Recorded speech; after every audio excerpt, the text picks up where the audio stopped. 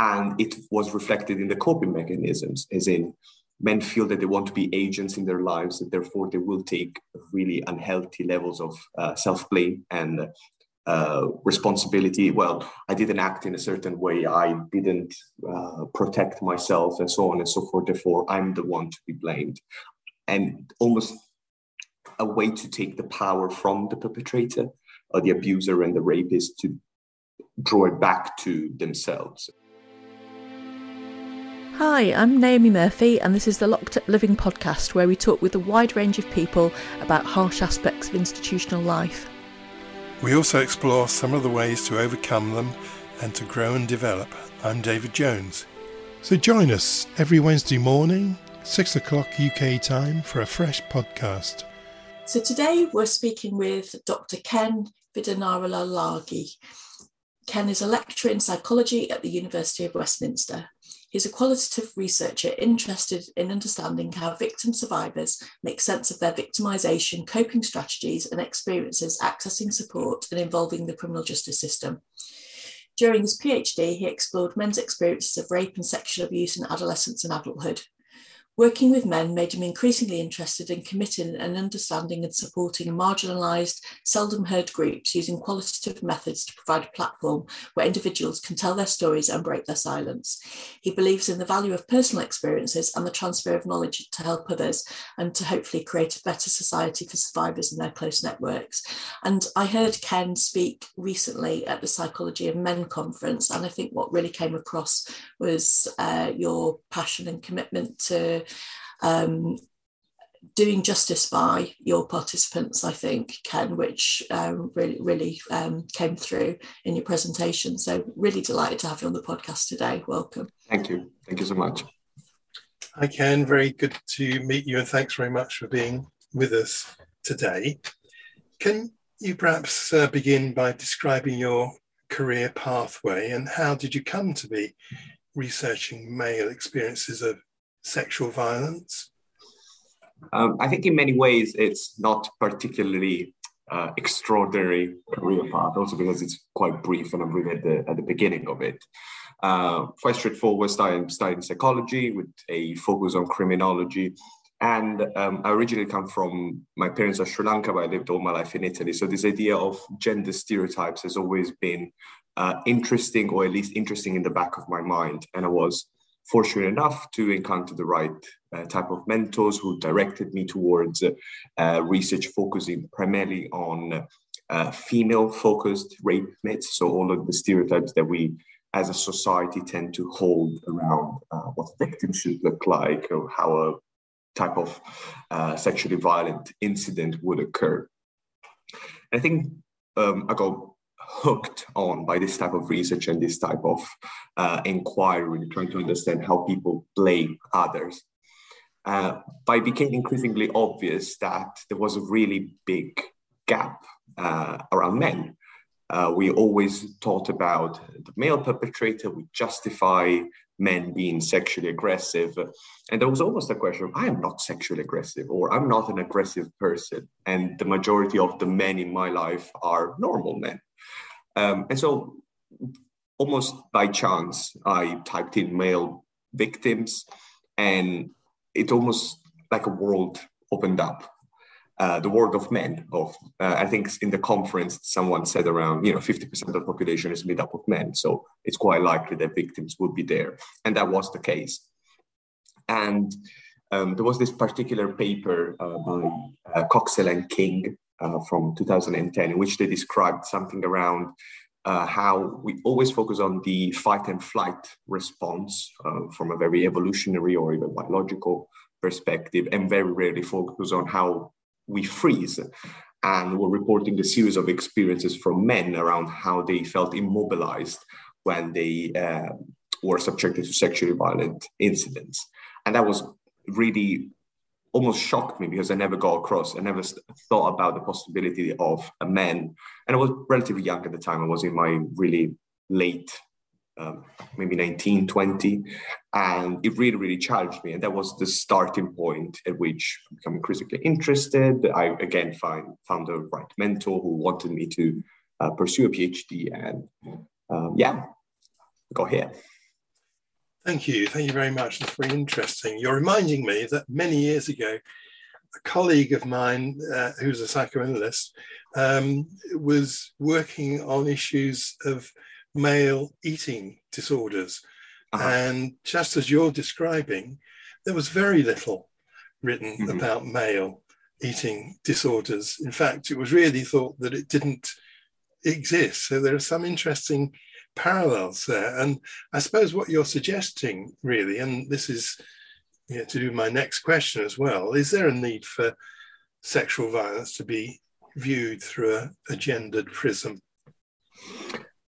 It's a very difficult question, and because there is an element to it where it can be even controversial to say that experiences are gendered. On one hand, I think that the narrative is built around the fact that speaking about sexual violence as gendered is used to almost view that it only happens to women because men have certain gendered characteristics that lead them to act in a certain way. And to some extent, we can believe that, and we can accept it because a lot of women have the majority of victims of sexual violence are women, and we can't deny that the element. However, it denies the nuances of the experiences, and overly focusing on gender can be complicated if we think about it only in terms of prevalence and incidence of the event. So at the same time, at the other side of the coin, especially in my research, but I think this comes across also for female victims, victims' experiences will be gendered because gender defines quite a lot of the ways that we see ourselves, not only in the way that we identify, but also how we position ourselves in terms of our society. As a man, I do feel the expectations around feeling accountable or strong, try to control my emotions, even though I consider myself someone who is in touch with these emotions. And this really comes across in victims' experiences, and that's why gender, it's a difficult balance that needs to be played around, not using gender as a way to either minimize one group or the other, but use it to acknowledge the individual experience perhaps. Thank you, yes. Now, I'm not quite sure whether I heard this earlier on, but when do you think accounts of sexual violence against men and boys started appearing in the research literature? I think that this is a very interesting question, because if you don't go out of your way to look for it, at least up until 2 to 3 years ago, you wouldn't find anything. The field of interpersonal violence was, maybe this word is loaded, so I just use it in the actual meaning of it. It was saturated with research focusing on women's experiences. Not to say that it's wrong, and there is very good reasons for it, but it was very, very hard to come by research that focused on men's experiences. It only came across if you typed in or looked specifically at key terms that looked at male victims and male as survivors. Things I think are changing. I think I am starting to see more even work that focuses on female victims, acknowledging that there are also male victims to be considered, but it's always, and it's still very much like a side note. Very interestingly, in the research that focuses on men, I think at least myself, I must have wrote at least a paragraph acknowledging the fact that the majority of victims are women, and to try and almost justify that this research is not designed to minimize or overlook or say, oh, we solved the female problem, because we obviously have not.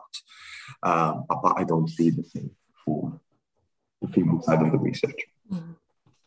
It's interesting you should feel you need to do that. Yeah, I think maybe it's personal, but I do feel the need to do it because I don't want to come across, or I don't want this type of research to come across as oppositional, or because it isn't. It shouldn't be. Focusing on one group doesn't mean that you don't care about it. Putting it very simplistically, it doesn't mean that you don't care about the other one. But the perception sometimes is, or people do have this perception, unless you engage in a detailed and in-depth conversation, which is unfortunate. But again, we are really at the beginning. I do feel that despite the fact that there are decades of research in it, I think in the UK, if we want to focus specifically on this country or these countries, the voices of men are coming forward a little more prominently. I hope. Good. And I really like the way that you juxtaposed saturated with loaded, illustrating really how important it is to be careful about the terms that we use. So, thinking about your research, how did you recruit participants? Was this a challenging task? Very. It was very hard, and it's probably not surprising that it was hard to recruit men to take part on research. And you have to be honest, you have to be transparent. You have to tell them that when you advertise the research, we are going to be talking about your experience of sexual violence. It's going to be potentially triggering. It's part of the process. There needs to be the element of transparency. And I think also the fact that I started collecting data right in the middle of the national restrictions for COVID did not help because, and this is not necessarily because it was hard to physically reach participants, but I made sure that the protocols, services were involved in the protocols because I wanted to make sure that there was a safety network for those who took part that they could fall back onto. If, for example, they found the interview particularly challenging, they had a service in place, a support system, a professional support system in place to support them. And I really do feel, and something that's probably underexplored and probably a very interesting area and useful area of research would be to see the strain that the COVID-19 pandemic has had on services that work with victims of interpersonal violence. Because my experience, and I had this really maybe privilege is not the right word, but position where I could see how services struggled to engage with a relatively small PhD student. So I can imagine that with bigger work, that could have been even more challenging. And so there were several challenges in place. The circumstances were probably not the best, and the topic is in itself very loaded and very difficult to talk about. I think it was reflected in the type of men that came forward to take part in our research. It's almost like the topic and the focus of the research almost create a recruitment bias, let's put it this way, or helped a specific group of male survivors to come forward. And the men who came forward were predominantly white. They were and had historic experiences of sexual violence. So by that, I mean that it happened between 25 to 30 years. The interview took place 25 to 30 years after the event, meaning that potentially, and this is maybe my assumption, but they had an opportunity to go through support services for a longer period of time, and therefore feel more equipped to take part in the research. That's very interesting, Ken. I was wondering, were all your participants victims of male perpetrators? Yes. Yes, because having worked with men who've been sexually abused by women, I wonder if that's another barrier to speaking up. Anything that emphasises vulnerability and emasculation might make it harder to talk about. Yeah, absolutely. The study was specifically focusing on male participants, but some participants came forward who had, so I couldn't include them because the study had a specific focus. A couple of men came forward who had experiences from a female perpetrator, which was very interesting. I think I did the interviews anyway because, and maybe this is something that we can come on a little bit later about how if a man comes forward and he might even not fit the recruitment criteria, there is almost an element of responsibility, knowing how hard it has been for them to come forward to listen to their story anyway. Mm-hmm. Something about recognizing the validity of their position, I suppose. Yeah, absolutely. Yeah, absolutely. Yeah. So how many men did you interview in your sample? I think nine male survivors were included in the final piece of the research. And the interviews were, some were very long. There was a particular one, a couple of them that I remember very, very clearly, that I spent the entire afternoon going from 1 o'clock till 4 or 5 in the afternoon between the introduction part, the interview when I pressed record, and the debrief. So it's almost as if the limited number of participants really helped me to spend time with them, to really get, and this is something that, as you mentioned maybe in the introduction, I really value and really work on, making sure that it's not just a mine of information. A participant shouldn't be treated as a database, and I have to get as much information as possible and then move to the next piece and so on and so forth. Really focus on the human experience, because the individual experience can really help to understand others and, you know, all things around generalizability and so on and so forth. Thank you. You chose to use interpretive phenomenological analysis, IPA, as your research methodology. Was there something particular about that approach? Not so much perhaps that you chose a qualitative approach, but why you chose that approach for your data analysis? It links back to this idea of really wanting to focus on the individual experience, something that when thinking about back on the literature and how I got into this field, what was really, really missing was men's voices. There was a real gap in which a lot of authors were speaking about drawing implications from gendered research and masculinity and research around men's suicide and men's experience of interpersonal violence. But what was really missing is this big gap of men actually talking about their experiences. And using IPA helped me develop a framework, an approach, a way to think about experiences that really thinks of, we have major life events that can be anything, such as getting a promotion, having a child, or in this specific case, has these experiences of violence and abuse. And these experiences will shape our lives continuously for a prolonged period of time. And so taking those lenses, thinking these men have had really significant, really major experiences, how do they see these major experiences shape their life? Really, really helped me try to put myself in a position where I could be insightful and feel that I could see through their eyes as much as possible, obviously.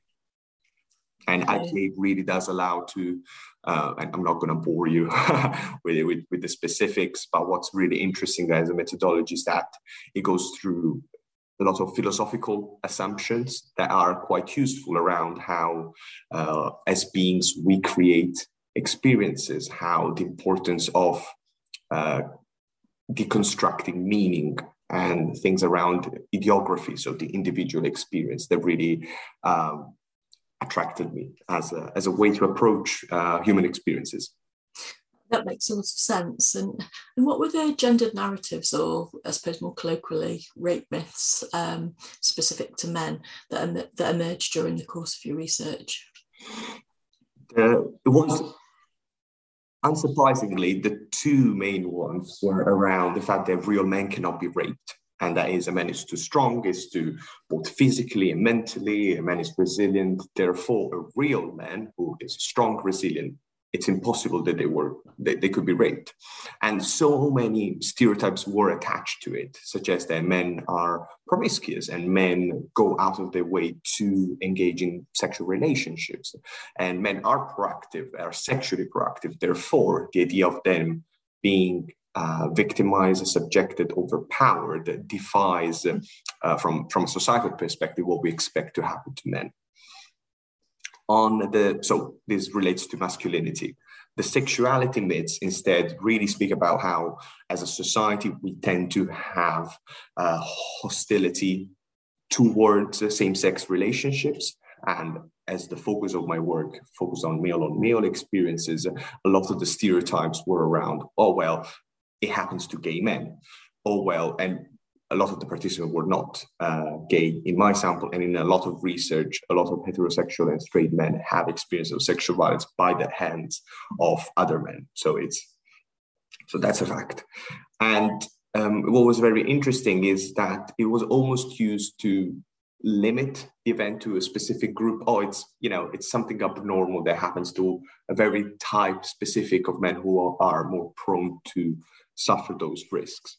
I think what was really interesting in my research in itself was that those myths were presented by men, not only from how others saw them, but also how they saw themselves. Because a lot of the stereotypes or a lot of the ways that they used to describe themselves were related to masculinity. Or, well, I need to be a real man because a real man would have been raped or would have this experience of sexual violence. So I need to be strong. So there was a really interesting overlap between how society describes sexually violent incidents and how men see themselves, which really shows how it is important from an academic or policy perspective to think about society and attitudes, because a lot of those attitudes will fall back to those who are most affected by them, because they will use them to, and there is another strand of my research that focused on service providers and how service providers who specialized on working with male survivors often spent a substantial amount of their time working with them to deconstruct those assumptions that externally reinforced, if that makes sense. Externally and culturally reinforced. Yeah, I was wondering as you were talking actually whether to what degree the men presenting you with their account were able to identify that those were myths, or how much there was a sense of having internalized those myths and holding on to them. I think it varied, but I think to some extent, what was really interesting, and I'm sure you must have come across working with men with this, is that there is it's almost as if there is an awareness of, as a man, I can cry, I can feel vulnerable, but I'm not going to anyway. So there is this awareness of all the stereotypes and myths and issues and expectations that are social, and there is an awareness that these expectations are social, but nonetheless, there is a need to hold on to those, let's call them values or norms or expectations. So there's a very interesting duality between a lot of self-awareness and awareness of what's, not necessarily what's right or what's wrong, but what's real and what isn't, and what is culturally reinforced and what isn't. But at the same time, and really, I think this speaks to how strong those scripts and norms are in our psyche, how hard it is to detach from those. Yeah, thank you. And how did people cope with what had happened to them? I think what was really interesting in that regard is that the stories were very different. The experiences were very, very unique. Perpetrators in their teens, in their adulthood, some involved weapons, some didn't, some there were substances involved, so on and so forth. Position of power, or a difference in power between the perpetrator and the survivor. And so it was very interesting to see how the coping mechanisms overlapped. And in some way, I think it's useful to think about what we lose when we have experiences, or what we feel we are losing when we have experiences of interpersonal violence. And what really comes across from men's voices is the idea of agency, safety, and control. And it was reflected in the coping mechanisms, as in men feel that they want to be agents in their lives, and therefore they will take really unhealthy levels of self-blame and responsibility. Well, I didn't act in a certain way, I didn't protect myself, and so on and so forth, therefore I'm the one to be blamed. And almost a way to take the power from the perpetrator or the abuser and the rapist to draw it back to themselves. And this was what was really interesting, that it comes across both from therapists working with male survivors and male survivors themselves, this real need to judge very harshly themselves. In terms of safety, I think that's probably the most evident one, because they feel extremely vulnerable. afterwards. And again, the difference is some were in their teens, so there is some element of developmental trauma in place, and the element of vulnerability, how it plays out in the lifespan. Others were in their adulthood, and so there is a social element to it. You know, adulthood is almost perceived with safety for men, and so that vulnerability and those experiences were very, very tough, and some went out of their ways. I think there are some extracts in one of my papers around how men really go out of their way to engage in fights, because it makes them feel, it's almost paradoxical, isn't it? That going out of the way to engage with aggressive acts to feel safe, because acting tough in the outside world will mean that the outside world will see you as tough. Therefore, I am tough, therefore I feel safe. This really complex, but almost very masculine needs. And around, so agency, safety, and feeling like they're in control, essentially. And what's interesting is seeing how survivors themselves feel about these experiences and how they recognize all of these issues, but at the same time keep linking back to those stereotypes, keep blaming themselves, or keep very subtly. There was a really interesting account from one participant who said, I knew that I blamed myself excessively, that I wasn't responsible. And then just 10 minutes later, started, I was young, I was naive, I probably should have didn't drink that much. So engaging in this almost double speak in which they at first say, yes, I'm aware I shouldn't blame myself, only the perpetrators should be blamed, but then going on to blame themselves anyway. So I think this is very interesting, and it really speaks about men in particular. Yeah, I think there's something interesting, isn't there, about how we might know one thing but feel something different, and the importance, therefore, therapeutically, of not just engaging the cognitive part of the brain, because actually you can change the thoughts, but actually if you still feel in some kind of visceral way that you were responsible for what happened to you. But it's also interesting, I think, to hear about men engaging with, kind of like a fight strategy, overcompensation to defend against vulnerability, because I think, given David's and I background in the criminal justice system, what we see is a lot of men who've spent big parts of their life, often from very, very early on, being victimised, sometimes in mainly a physical way, but actually heard many, many accounts of sexual abuse. And I wondered if there are other elements of coping that might lead to increased risk of contact with the criminal justice system beyond the fighting. There is an element, and I think this links probably best with the strand of research that I'm doing with service providers, because I think that kind of work has a more of a holistic perspective of the lifespan of the survivor to some extent, because when working specifically with survivors, I was much more interested in their stories and the way that they express those stories. So in that regard, in terms of how does coping potentially increase contact with the criminal justice system, I think there is a very strong case for arguing that. And it's not only just the fighting, but there is an element to it that is very interesting, as how antisocial behavior at times, and I'm sure in your work as forensic psychologists or in the field of forensic psychology, you must have come across this. It almost overshadows the trauma that it's behind, in particular men's experiences. And there was this account from a service provider of a man receiving a service provider telling about one of his clients who was walking down the street and received a very homophobic and racist assault by a group of men, and it just reminded him of the vulnerability he felt in his when he was young as a victim, and then he attacked them. And so there's obviously layers to antisocial behavior that, unfortunately, given how the criminal justice system, and especially on the side of the police and prosecution, is formed, and it's not to blame the police or the prosecution per se, it's just how our system works.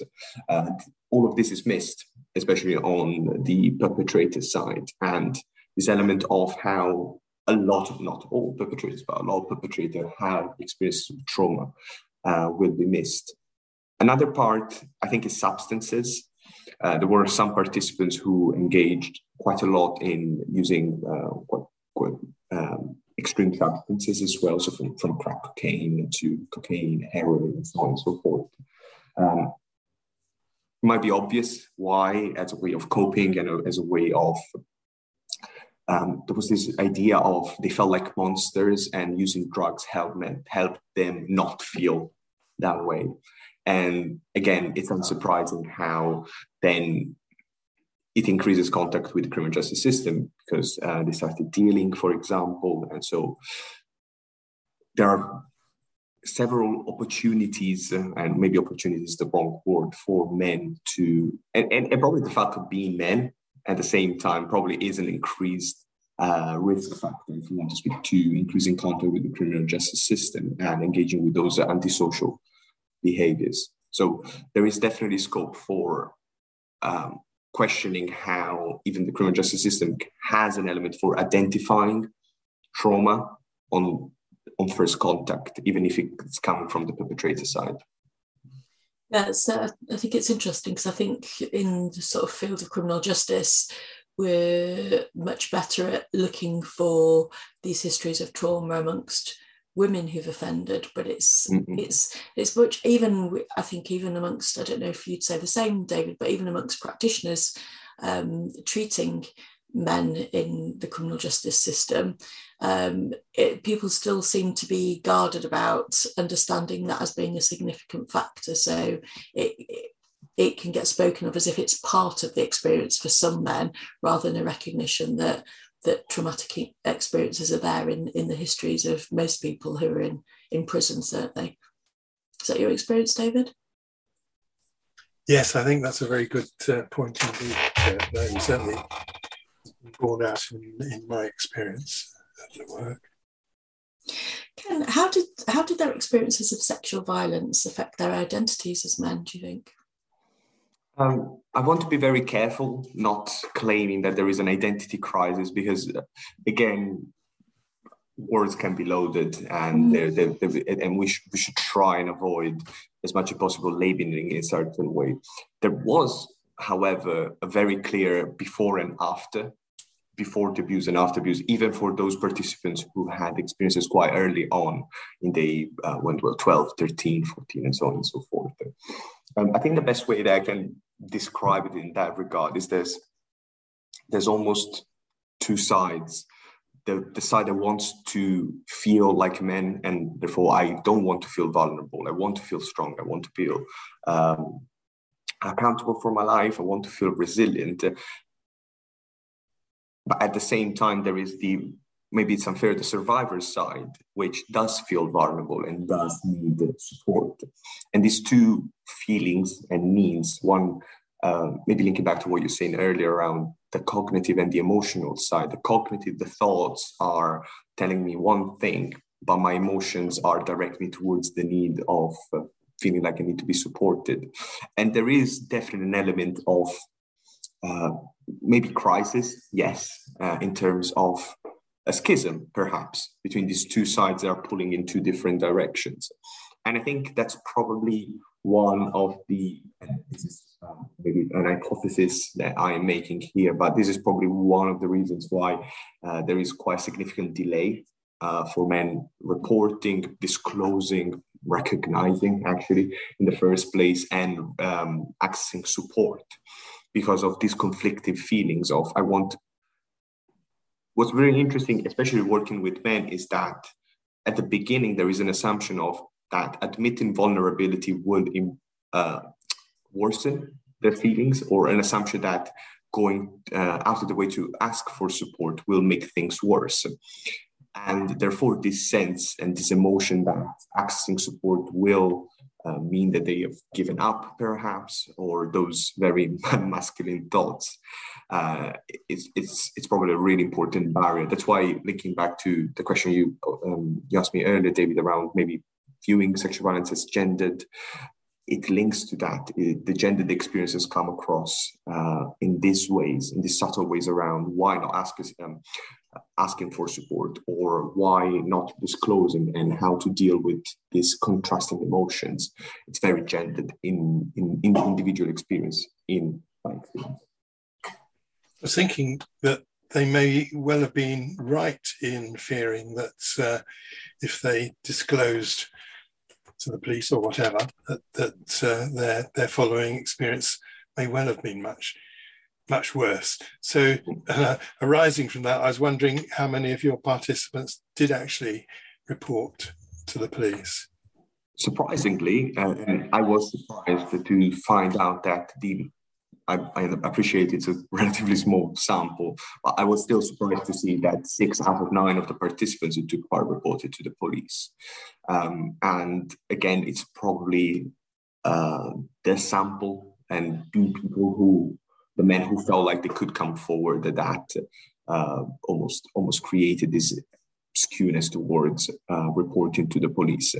And to what you were saying earlier, that maybe it's a fair assumption that men have that their accessing support will worsen their emotions. It was most definitely the case in the group of men that I worked with for my research around the fact that they reported to the police, and it was really, really sad, actually, just to removing the academic language. It was really, really sad to see how they started or saw in reporting an opportunity to seek that institutional validation that is so important.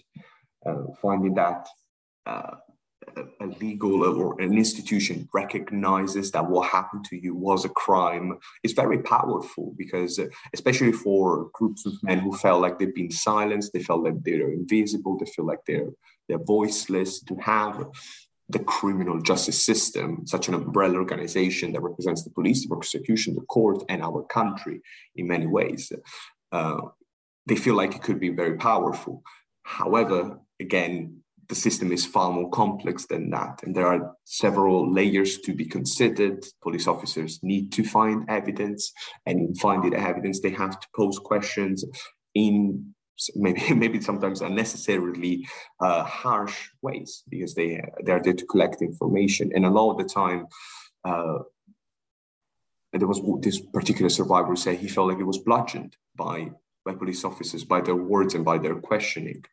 And what was key is that almost bar one, all of the survivors withdraw their allegations because they felt like they couldn't see themselves going on for years. Because that's unfortunately the state of the criminal justice system in the UK. Reporting to the police, it's just the beginning of a very, very long journey. And men felt like they needed to withdraw because the psychological burden of being interrogated, feeling like you're guilty until proven innocent, was very, very powerful and very sad. Well, given your description there, Ken, do you think you did learn anything useful about how the police could handle such things better? Again, I think there is a very let's call it tendency to pile in on the criminal justice system to an extent, which is a very complex system, and they're a very underfunded system as well. So I want to be careful making recommendations to the police.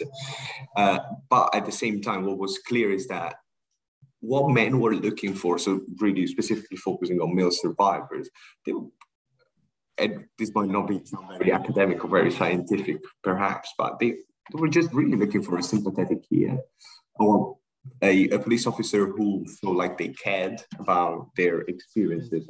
I think this really speaks about how services can play a part, and when I speak about services, I speak about services in general, both in terms of therapeutic support and the criminal justice system, is that showing sympathy and empathy to men's experiences. And it doesn't have to be sexual violence. It can be anything in terms that upsets them, which can be both interpersonal or in their domestic lives and so on and so forth. Well, that can be powerful in itself because it's giving recognition. And a lot of the time, what men were looking for was recognition and action. So maybe this doesn't specifically answer your question, David, but it's around that a more humane approach to men could certainly go a long way to make them feel like they can continue being part of the criminal justice process. and hopefully, and police officers by themselves, for example, cannot solve the issues of prosecution threshold, for example. That's a very difficult area and difficult balance that they have to play with both the victim's needs, the CPS needs, and so on and so forth. However, police officers represent a gateway for further support in directing men to asking or accessing therapeutic support, but also that institutional recognition that men seem to be looking for when they engage with the criminal justice system. So a more sympathetic and humane response could go a long way to keep them engaged, perhaps. Thank you. It's really interesting, isn't it? Because we know that kind of like a key faction, whether experiencing a traumatic incident becomes a trauma as such, is the response that people get from. And so actually, I guess if you met with somebody who's sympathetic and appears to believe what you're saying, would therapeutically be of some value, even if the court doesn't find the perpetrator guilty at the end of the day.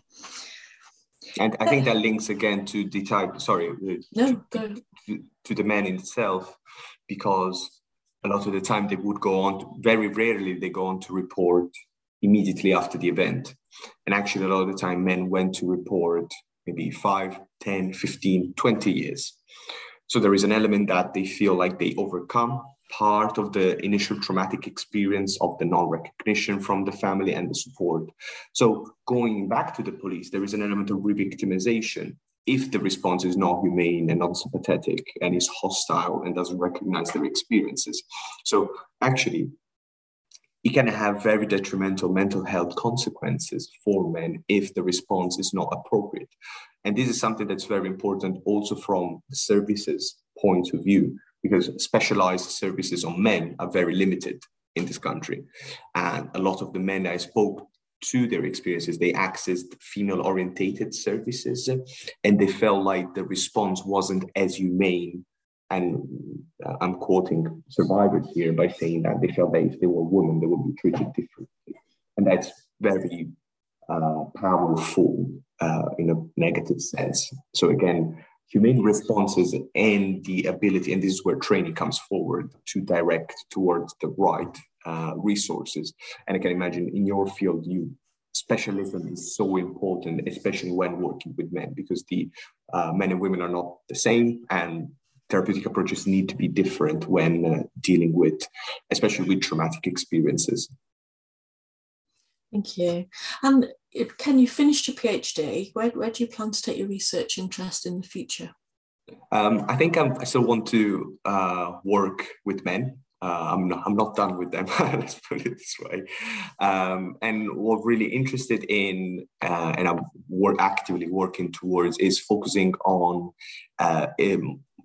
ethnic minorities. As I said at the beginning of the interview, I'm originally from Sri Lanka. My parents are from Sri Lanka, so I'm very, very interested in seeing how those cultural influences may affect recognition and disclosure, because the evidence from, again, it's very interesting. A lot of the work we do with men in the sexual violence field starts from women's experiences, and the evidence from women from ethnic minorities suggests that our understanding is very limited because families and cultural systems do not allow disclosure or public disclosure.